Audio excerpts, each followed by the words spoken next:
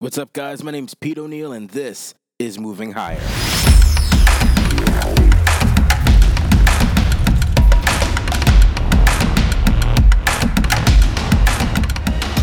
Yo, what's up, guys?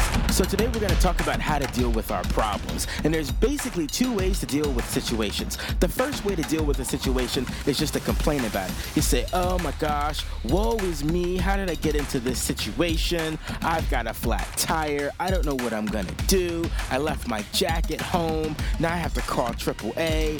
Oh my gosh, I don't have enough money for my electric bill. What am I going to do? How am I going to get out of this situation? The second way to deal with a problem or situation is just to own it. You say, you know what? I did this to myself.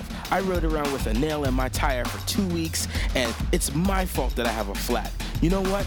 I decided I wanted to buy a brand new Apple Watch instead of paying my gas and electric bill. Of course it's overdue.